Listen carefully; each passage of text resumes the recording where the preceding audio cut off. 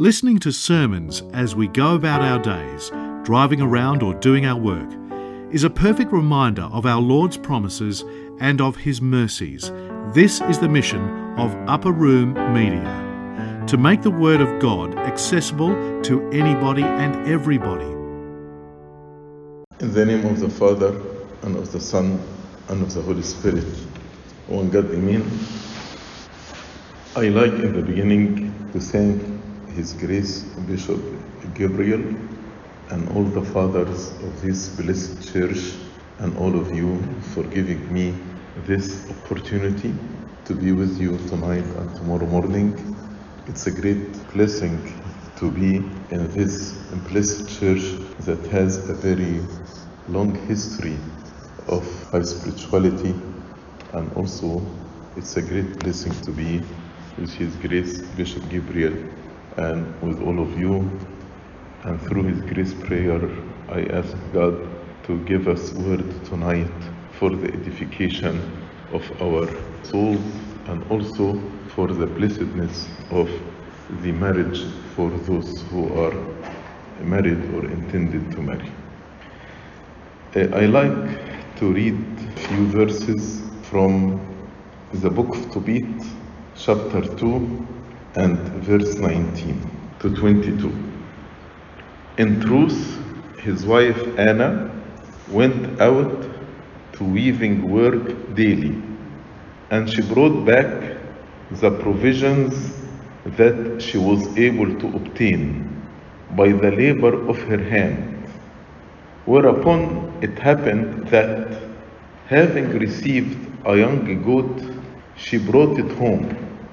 When her husband heard the sound of its bleating, he said, "Look, so that it might not be stolen, return it to its owners, for it is not lawful for us either to eat or to touch anything stolen."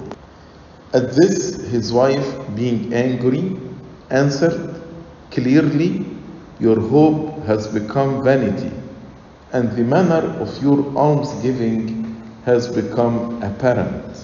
With these and other similar such words, she reproached him. How Tobit reacted to this, we read it in chapter 3, verse 1. Then Tobit sighed, and he began to pray with tears. Another passage I like to read, it is in Genesis 24:35.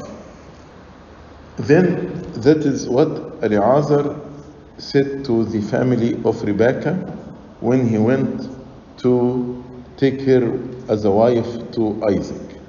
So he said, "The Lord has blessed my master greatly, and he has become great, and he has given him flocks and herds, silver and gold, male and female servants, and camels and donkeys."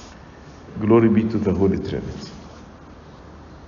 In the first passage, we saw how Tobit's wife Anna was working, and she bought goat. But since her husband was blind, apparently she did not inform him that with the money she made, she bought this goat. And he was very honest person. So when he heard the bleating of the goat, he thought that it was stolen. He thought that it was stolen means there was no communication or transparency between him and his wife. So, as faithful, godly man, he warned the family lest this goat is stolen. And his wife, I understand why she became angry, because she was working hard with her hand, and she was able to buy this goat for the whole family. And instead of being thanked or valued for what she was doing, Tobit thought it was stolen. So she responded to him in a very humiliating way. because he used to give a lot of money, almsgiving, to the poor and needy. So she rebuked him and told him, see whether your almsgiving helped you or not. And Tobit, in response to this, he started to pray with tears. So what is the reason here of this conflict between both of them? It's lack of transparency. If she came from work and she told him, I worked and I made such amount of money today and I was able to buy this goat, he wouldn't actually suspect that it was stolen. Also, from Tobit's point of view, it is what we call negative interpretation. Instead of assuming it was stolen, he should have asked how we were able to buy this goat, because they were poor family. In response to his question, based on his negative interpretation, she escalated the situation between him and her. And she responded in a very harsh way and criticized his godliness, criticized that he is giving money to the poor. And Tobit, as a godly man, in response to this, he did not respond to her, but he went to his room and started crying with tears to God. If there is a lesson we need to learn from this story, I think there are two lessons. One lesson is the transparency between the couple. And the second lesson, we should not negatively interpret others. We should not assume what is negative, as Tobit did. But tonight I like to focus on the issue of transparency, especially when it comes to financial transparency. Because despite how much you love your spouse, usually having a financial talk is not exactly fine with many couples. And there are quite few reasons why some of us become nervous when we discuss finances with spouses. Maybe there is a huge debt that I am hiding from my spouse, or we have different spending styles, or there is difference in income levels. So some of us feel uncomfortable talking about this topic. And most of the time, talking about finances bring tension and is difficult. And unfortunately, in many marriages, there is no financial transparency. And according to a survey that was done about finances, they found 45% of recently married couples reported they did not discuss their debts before marriage. If they have loans from schools or whatever, 45% did not discuss their debts before marriage. And from experience, I found that many family conflicts and unfortunately many divorces because of financial disagreement. And when they go to the court, again, there is no financial transparency. People try to hide money. And in divorce, usually couples fight over two things: custody and money. And they spend a lot of money on lawyers.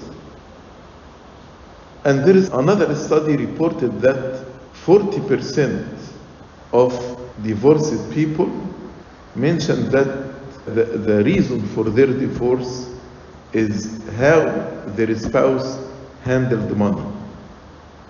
This was the reason of divorce for 40%, about finances.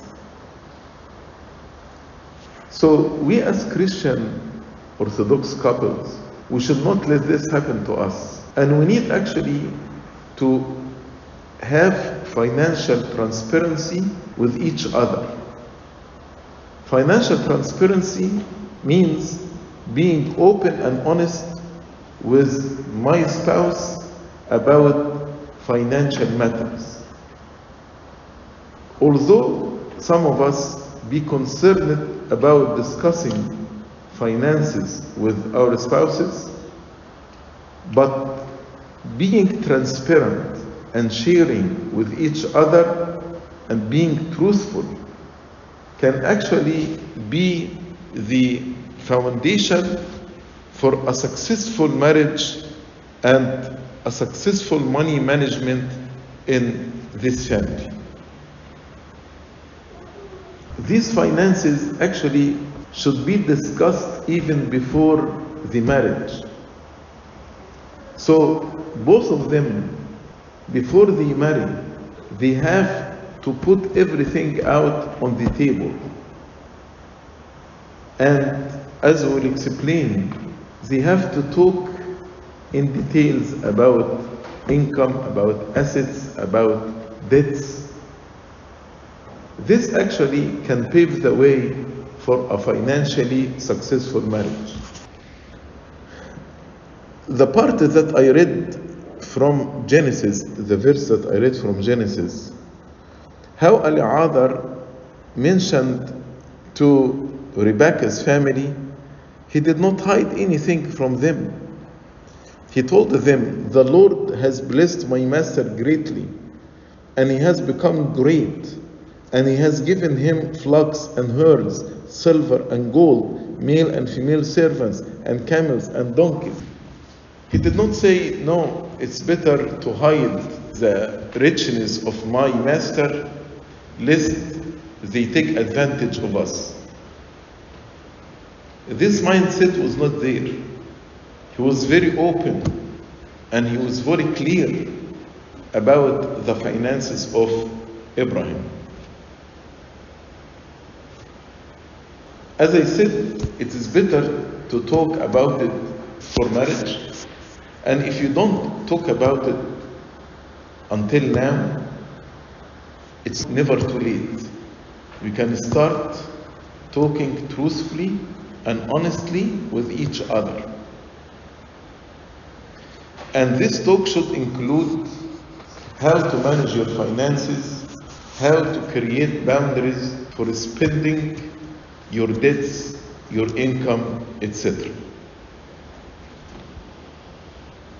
Both of you should disclose to each other, and you should be honest and transparent, and to disclose all your assets, all your income, all your debts for each other. So this includes real estate, income, investment, bank account, other financial assets. Also in this financial talk, you need to discuss financial background. What do I mean by financial background?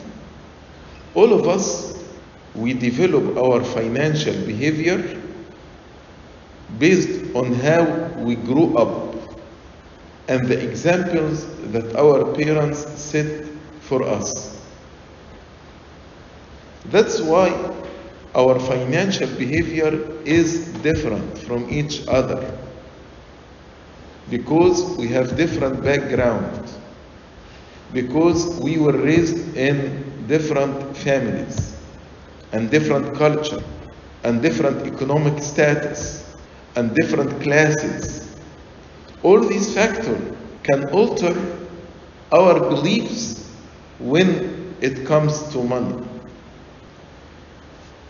That's why when you start your financial talk, don't pass judgment when your spouse start to explain his or her financial background. We should understand we are different. Also, understanding your spouse's financial background can help you better understand how they make decisions about money. And then both of you can find a way to meet in the middle in order to make a spending and saving plan that works for both of you. So understanding you are coming from different backgrounds, this will help you to make a plan that works for both of you. After you discuss your financial background, you need to discuss your financial goals. So start first by every spouse identify their goals and the steps or action that is needed to achieve this goal. And don't belittle the goals of your spouse. Don't make fun of it, even if they don't agree with your goals. You need again to listen with open mind. Then, after both of you explain your financial goals and the steps or action you need to achieve this, you need both of you to discuss how to integrate your goals together and how to make shared or common goals.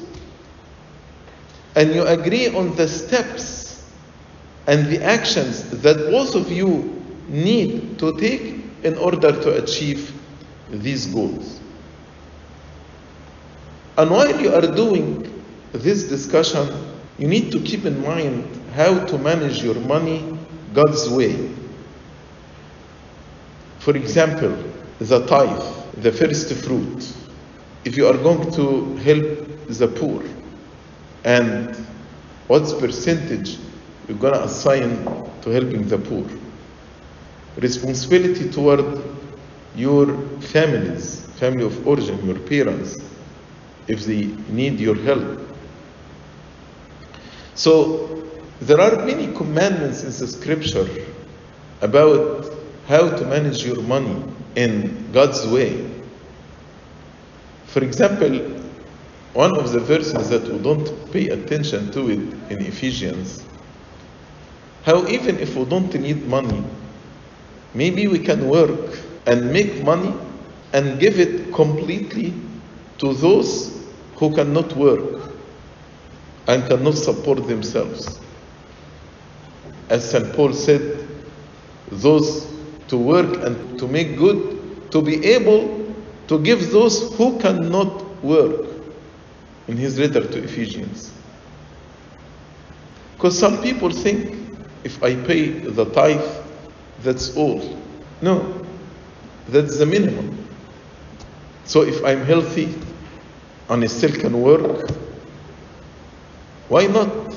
Even if I don't, I know some youth right now, they are planning to make saving, and their goals to make saving so they can retire at age of 40 or 45, and then they can actually enjoy traveling or just having fun.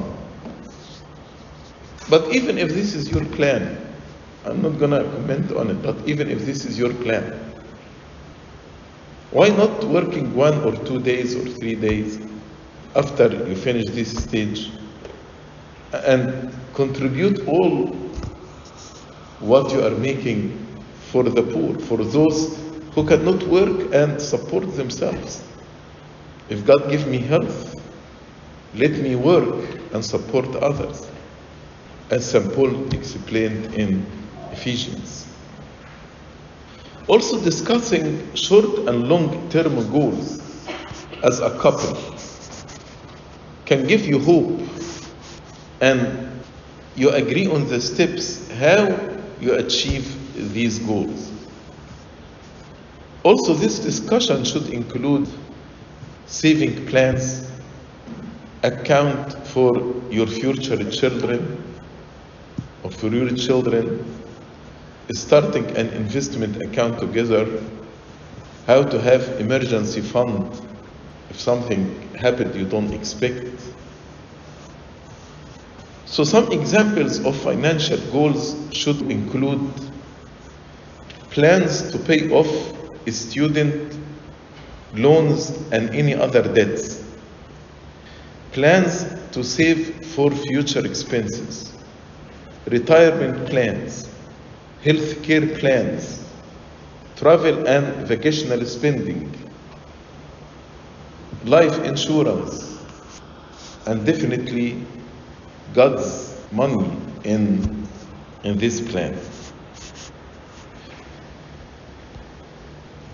From counseling many families, I found there is a lot of fighting about what we call recreational spending. So argument about recreational spending can be problematic for couples. What do I mean by recreational spending? Money that's spent for self-care, money spent for things I like, for example, just drinking coffee, going out with my friends. And some couples actually fight over this. Especially now with online shopping, many people can overspend and they cannot actually control their spending habits. And most of the time when the credit card bill comes, there is a fight about what you spend on credit card. That's why creating a monthly budget allowance for each spouse. For example, each spouse will take $100 a week, $50 a week, whatever, to spend it as he wants. That's what we call recreational spending. So this actually will prevent fighting over how you spend your money, because each spouse can allocate their allowance, this amount of money, on spending that they prefer or they want. And this way there will not be fight over credit card bills, and you will experience fewer arguments. And also it will help financial transparency from both spouses in the relationship. Also, the financial talk should include an overview of several financial matters.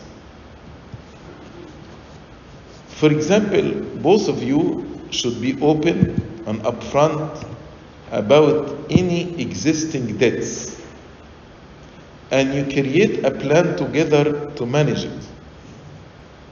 Yes, this can be a touchy subject, but approaching it as a team can bring both of you closer together. And other financial matters should be discussed, as I said, like income, debt, investment, and more. In these financial discussions, you should come with a plan for joining incomes. Of course, if you are one, then you should have one joint account, and both of you should have access to it. If you are making income more than your spouse, this doesn't give you the right to put the other down. If you are working and your spouse is not working, for example, if the wife chose to stay home to raise her children, don't belittle her staying home, because it is a full-time job, and sometimes it is more difficult than working outside. Many stay-home mothers tell me we need to start working in order to get some rest and some relaxation. To raise up children nowadays is not an easy task. And if you are successful in your career, this success is because of both of you, not because of you only. So again, if your wife is staying home and you are promoted and became very successful in your career, don't put your wife down and don't count for her what you bought for her. Sometimes it's perceived negatively when you remind your spouse or your wife all the time, I bought you this and I bought you this and I got you this. Be generous, like how Boaz was generous with Ruth. And when you are generous, God will bless you more and more. And generosity is different than overspending. You need to differentiate between generosity and overspending. Be generous with your family, so God will bless you. Because the Lord taught us it's more blessed to give than to receive. And no matter what your financial situation or goals are, you need to use financial discussions as a chance to plan for future. And if you are not sure how to start a financial conversation, the starting point is to start with honesty. Approach your financial discussion at a time when you and your partner are comfortable and ready to talk. Talking about finances can be stressful. That's why timing is very important. So be honest and choose the right time.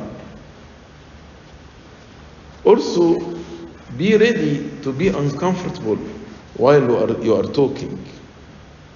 Nothing wrong to accept to be uncomfortable while you are talking until both of you can reach an agreement on how to manage your money God's way. Don't compare yourself with other families. Don't ask your spouse to manage the money financially as other family. Because each couple's financial goals or vision are different. Your goals and your vision and how to manage your money is different than other families. Comparison here is very unfair and leads to a lot of conflict and a lot of fighting. And keep in mind that the purpose of this conversation about finances is to get both of you on the same page. And you owe it to yourself to be open and honest and transparent. Believe me, many relationships suffer from dishonesty. Lying can also be a major reason of shaking the foundation of our marriages. Because one of the important foundations is trust. When we lie and the other discover something that I hid from them, this can shake the foundation of trust in the marriage. And this will cause a major divide between you and your spouse. Believe me, if you are embarrassed about your financial situation, for example, you have a lot of debts, but remaining honest with your spouse and open about it and talk together about it in a spirit of love and understanding and support, this actually can solve this issue. In managing our money, we need to consider how to get the money and how to spend the money and how we view the money. What do I mean by these three principles? How to get the money? You need to be honest in the way you are getting the money. Some people use this honest way in order to get rich very, very quickly. And I know some people who were able actually to be very, very rich in a very short way by a dishonest ways. And now they are paying a very high cost because of this dishonesty, because they have problems with the law, etc. So, how to get the money is very, very important. Be honest and be content. Be honest and be content. That's why our view and how we understand the money is very, very important. Money is just a tool. Don't trust money. Don't trust money. Money, if you start trusting it and rely on it, it can be a master. It can be another God. That's why the Lord told us, you cannot serve two gods, either God or the mammon. And as they say, money can get you a very expensive watch, but cannot get you time. Can get you a very expensive bedroom, but cannot get you sleep. Can get you the best physicians and the best medicine and the best hospitals, but cannot give you health. So don't trust money. As St. Paul said in 1 Timothy chapter 6, now godliness with contentment is a great gain. That is the real wealth, when you are content and godly. Content and godly. And St. Paul gave an explanation why he said what he said. He said, for we brought nothing into this world, and it is certain we can carry nothing out. And having food and clothing, with these we shall be content. But those who desire to be rich, as I told you, those who want to be rich in a very short time, fall into temptation and a snare, and into many foolish and harmful lusts, which drown men in destruction and perdition. For the love of money is a root of all kinds of evil, for which some have strayed from the faith in their greediness, and pierced themselves through with many sorrows. But you, O man of God, flee these things. So, the men of God, the people of God, should flee the love of money.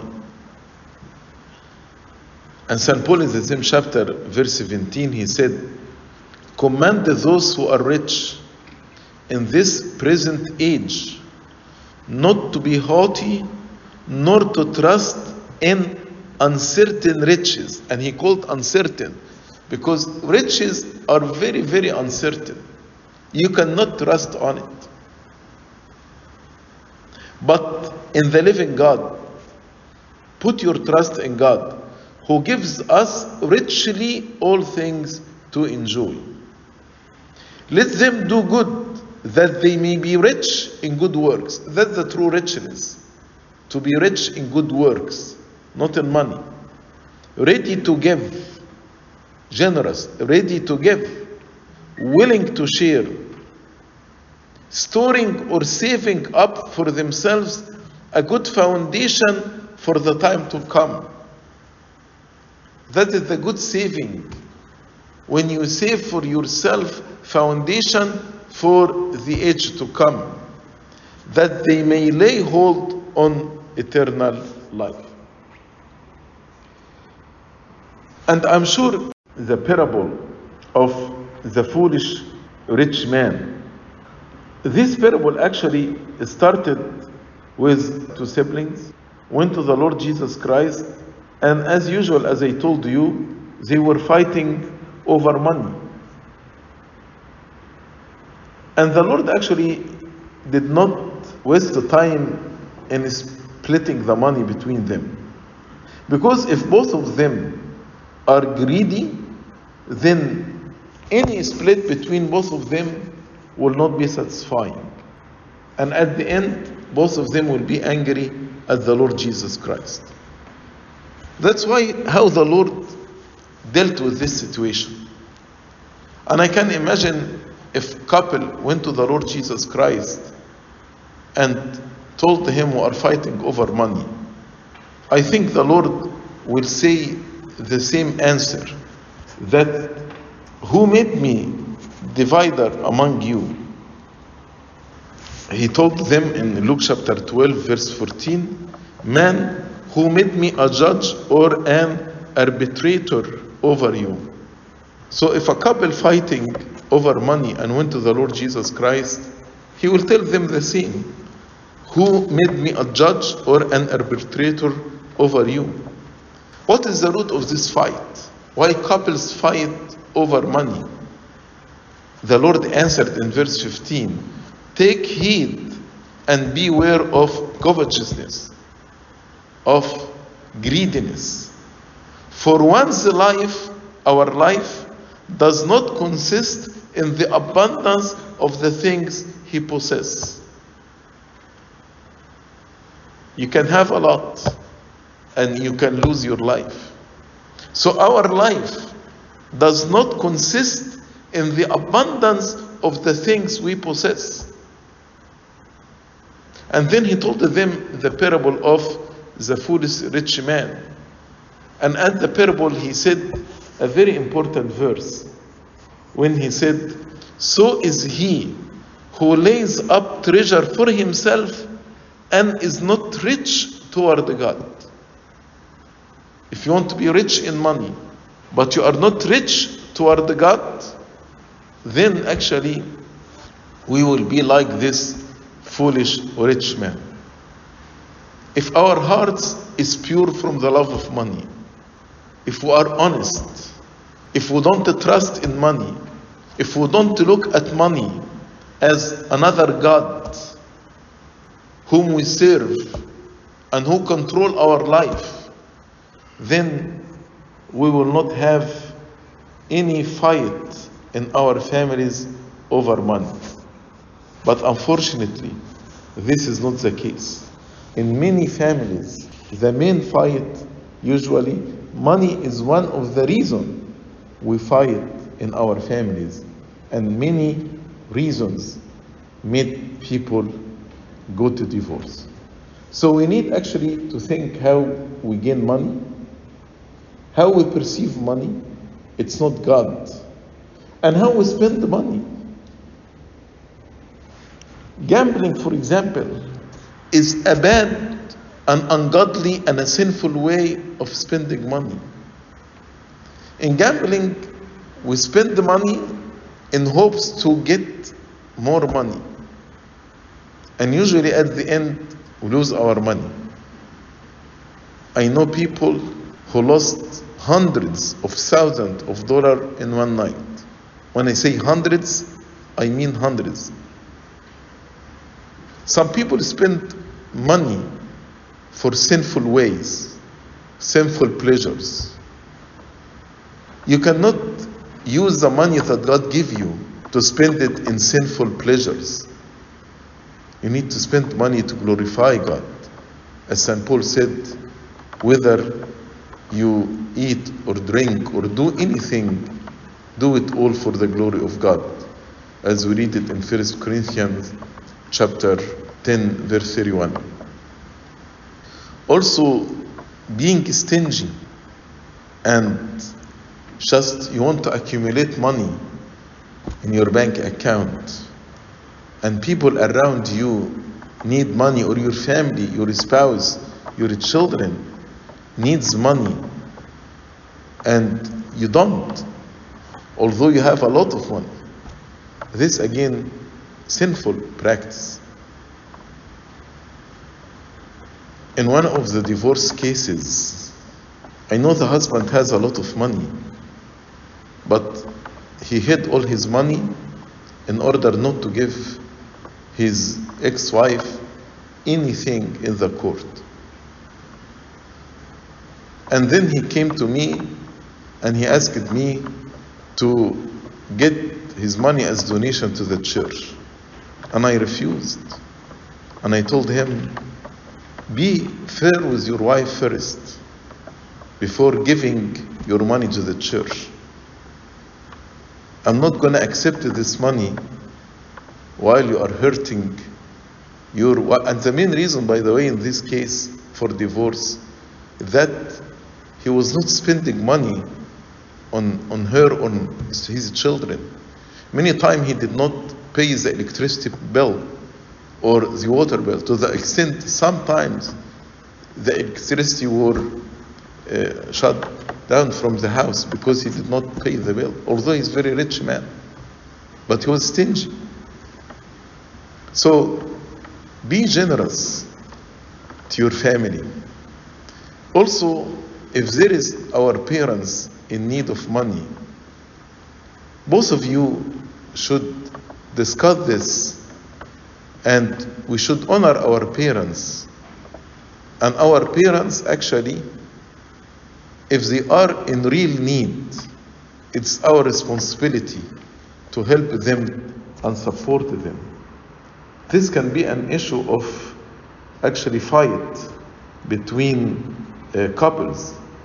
And unfortunately, some couples hide this from their spouses because they know the other person will disagree. But listen to what St. Paul said in 1 Timothy chapter 5. But if any widow has children or grandchildren, let them first learn to show piety at home and to repay their parents, for this is good and acceptable before God. So it is the responsibility of the children and grandchildren. And both of you should agree on how we honor our parents. In verse 8 in the same chapter, St. Paul said, if anyone does not provide for his own, and especially for those of his household, he has denied the faith and is worse than an unbeliever. So if I'm not providing to my family, as if I denied my faith, and St. Paul said he is worse than an unbeliever. The last verse I want to read, in verse 16 in the same chapter, if any believing man or woman has widows, for example his mother, let them relieve them and support them, and don't let the church be burdened, that the church may relieve those who are really widows. Really widows means they don't have anyone to support them. So it is our responsibility toward our parents. I hope this talk will help all of us to have financial transparency, financial honesty, financial integrity with each other. This actually can make many families successful, because, as I said in the beginning, unfortunately finances is the reason of many family conflict and many divorces. Glory be to God forever and ever. Amen. This talk was brought to you by Upper Room Media. We hope that this talk has, through the grace of God, touched your heart, and we pray that it will not only inform you, but will also transform you and your life with Christ.